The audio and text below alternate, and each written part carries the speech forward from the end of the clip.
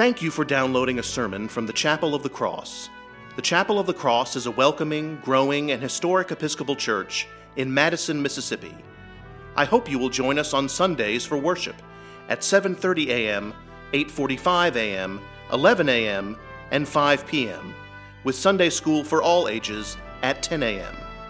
I also invite you to connect with the chapel online at chapelofthecrossms.org. Again, thank you for downloading this sermon. We pray it will enrich your walk with Christ. God bless you, and we look forward to welcoming you and your family to the Chapel of the Cross.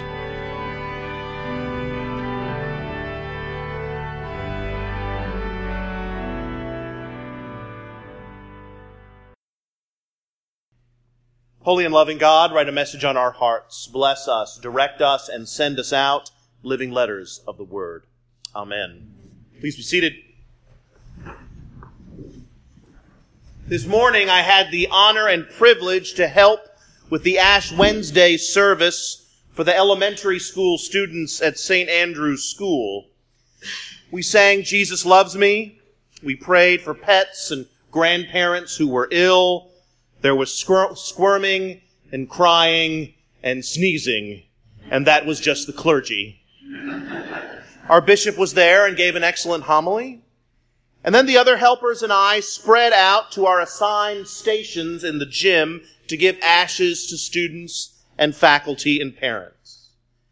These are powerful moments that produce a flood of emotions. For one, reminding a young person, especially my own children, that they are mortal, with those talismanic words, "Remember you are dust, and to dust you shall return." It really breaks the heart.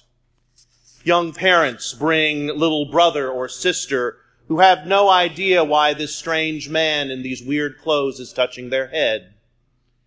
Children of other faiths cross their arms and receive a blessing. But something else peculiar happened this morning. My ashes didn't work. I don't know if there was something in the palm leaves which were burned to create the ashes, or if something had been mixed into the ashes, or maybe there was something in the soap I had used when I last washed my hands. But the ashes would not stick to anybody's foreheads. I kept trying to put more and more ash on my thumb, trying to get that good cross on the forehead. And it never worked. And there were several adults and children in Jackson with barely a whisper of a cross to show for their participation in worship. The somewhat ridiculous conundrum reminded me of today's gospel, the passage we read every Ash Wednesday. Jesus says, "Beware of practicing your piety before others in order to be seen by them, for then you have no reward from your Father in heaven." Wise words, certainly, but they also seem to contradict the unique liturgical act that literally marks this day as different from all other days, the imposition of ashes on our foreheads as a reminder of our mortality.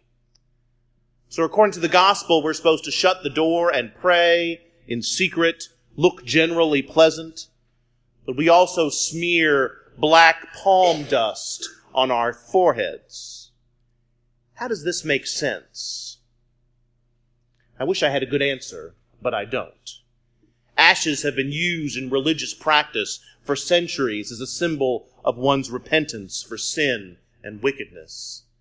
In the book of Job, Job says to God, "I despise myself and repent in dust and ashes." Early Christians used ashes as part of confession. And as early as the 10th century, ashes have been used on the first day of Lent, and they were officially sanctioned by the Roman Church in 1091. But what is the purpose? What is the gain? What is the good of this very outward and visible sign when Jesus seems to instruct us not to do such things? Perhaps we are meant to take more seriously the reminder of our mortality contained in the ashes, and no amount of hair dye, trips to the gym, or trendy clothes can mitigate the eternal fact that we are sacks of dust, and our time to join our friends out back will be here before we know it. So perhaps, while there is no need to dwell or be morose, our mortality might better inform our choices, our evaluation of what is important and what is not. They might evaluate our lives a whole lot better than what others might want us to believe.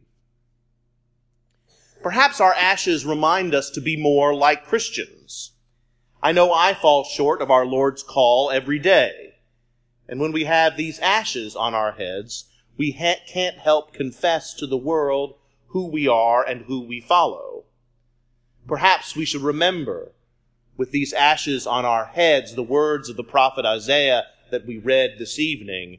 This is the fast that I choose, to loose the bonds of injustice, to undo the thongs of the yoke, to let the oppressed go free, to share your bread with the hungry, to bring the homeless poor into your house, when you see the naked, to cover them. Our ashes communicate loudly that we follow Christ, and sometimes we need to be reminded to act like it. And perhaps our ashes aren't for us, but for others. A reminder to others of how many followers of Christ there are in the world, and some of them don't even seem particularly religious. I won't name names.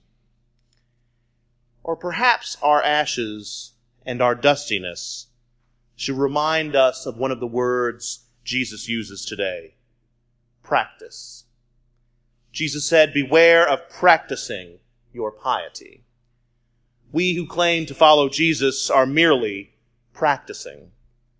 According to my dictionary, a definition of the word practice is a repeated exercise in or performance of an activity or skill so as to acquire or maintain proficiency in it.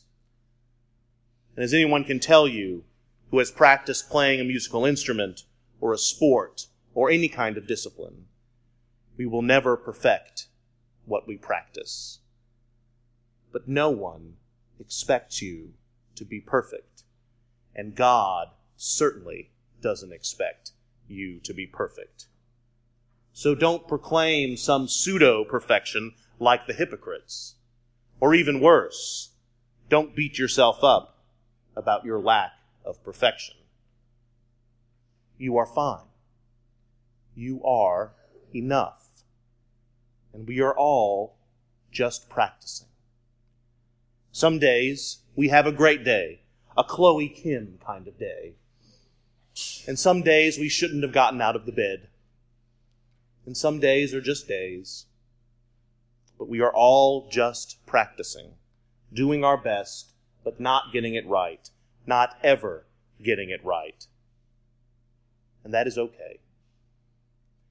On this Ash Wednesday, in this season of Lent, embrace your dustiness. Remember that you are dust, and to dust you shall return. Remember that you are mortal.